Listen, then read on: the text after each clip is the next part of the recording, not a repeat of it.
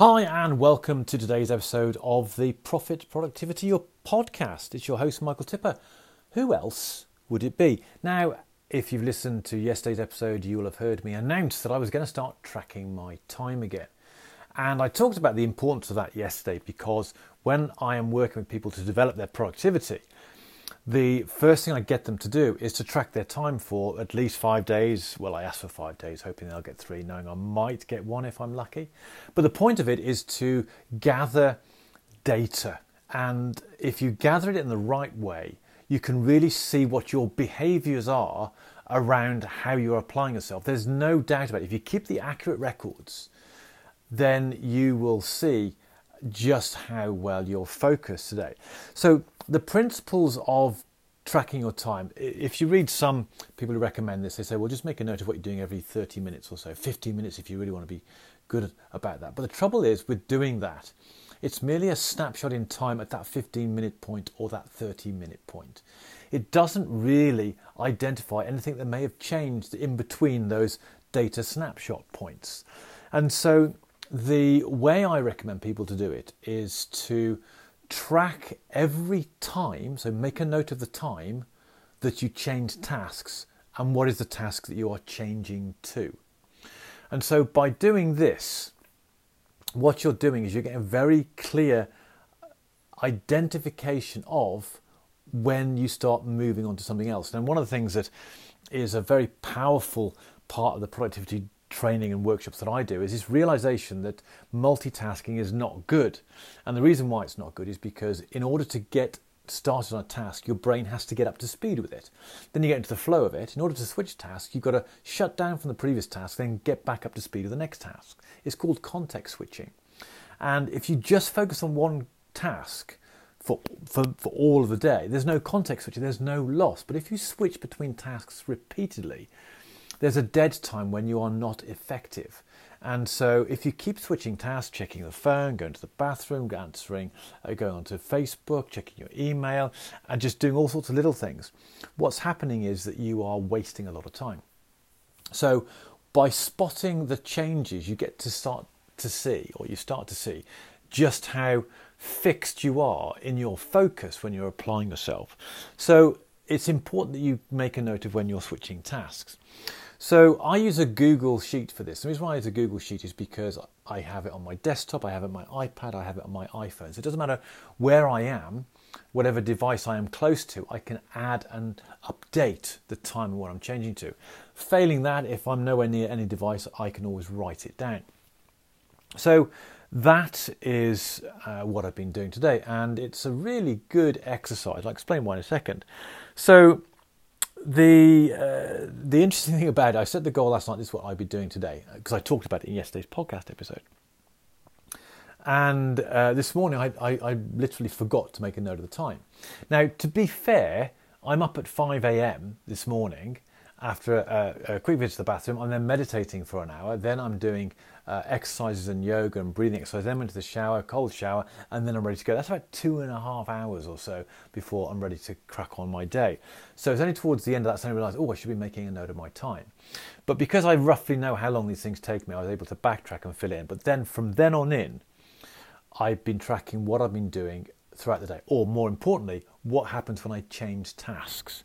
And it's really interesting, and I talk about this, but it's always good to be reminded of the experience. And this is how just tracking your time forces you to focus. Now, the true data for yourself would be have someone follow you without telling you and spot when you change task and make a note of it, because you're then not conscious of it. But when in your own mind you're conscious that actually I'm going to be making a note of when I change tasks, you start to see what you're changing tasks and what you're changing tasks to. And it really does get you more focused. And so the recording of the changes has really got me focused. Now, I've been very conscious today of when I started to waste time. And by waste time, it's more a case of I'm drifting into something that isn't really part of my main thing, part of my main focus. Because I'm tracking my time, I'm suddenly more aware of that, and I start to feel this discomfort around that. So it really has been a useful reminder of why this is such a powerful exercise. Now, I'd set my stall out this morning to do a key task today, and I'm pleased to say, right, I've spent nearly 4 hours today on that one task. Now, I had an hour chunk this morning, then I did my first check of my messages, then I had a telephone call, and then I did some sorting out, and then I had someone come round who was installing a new computer, and then we chatted for a couple of hours because he's a really good friend of mine. I haven't spoken to him for a while, so we were just catching up. That took about nearly 3 hours. Now, I'd allowed for them coming in, but I hadn't allowed for that amount of time. So once I'd sorted out the debris of that, or sort of tidying up because of everything that needed to be sorted, I then got back onto my main task. And then pretty much within a couple of minutes, I was having lunch. And then I got back, I then checked my messages again after lunch, and then I did another hour, and then I did an hour and a half in between something else, all on the same topic.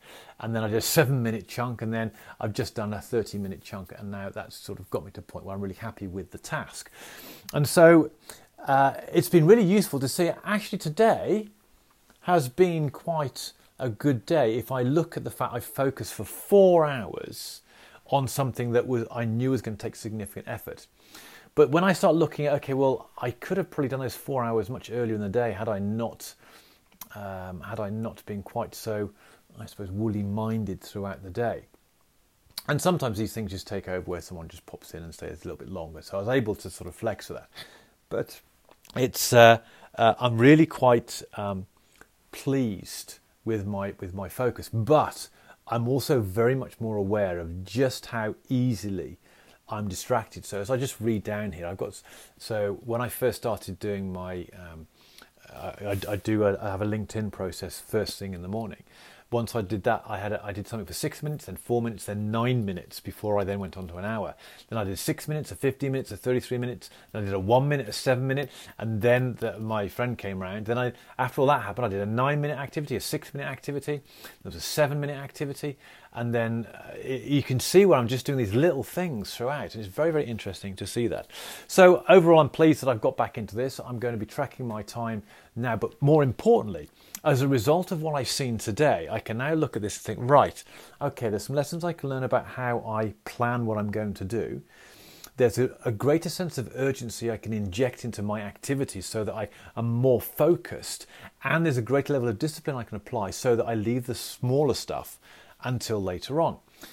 I'm going to spend some time unpacking this, and over this week, these next 2 weeks, I'll be doing this. I'll start to spot changes I can make. First and foremost, the ability of working on your main thing first thing in the morning and to the exclusion of anything else is something I preach, but I'm looking at this and I'm not really practicing it to the extent that I should be, knowing just how powerful that is.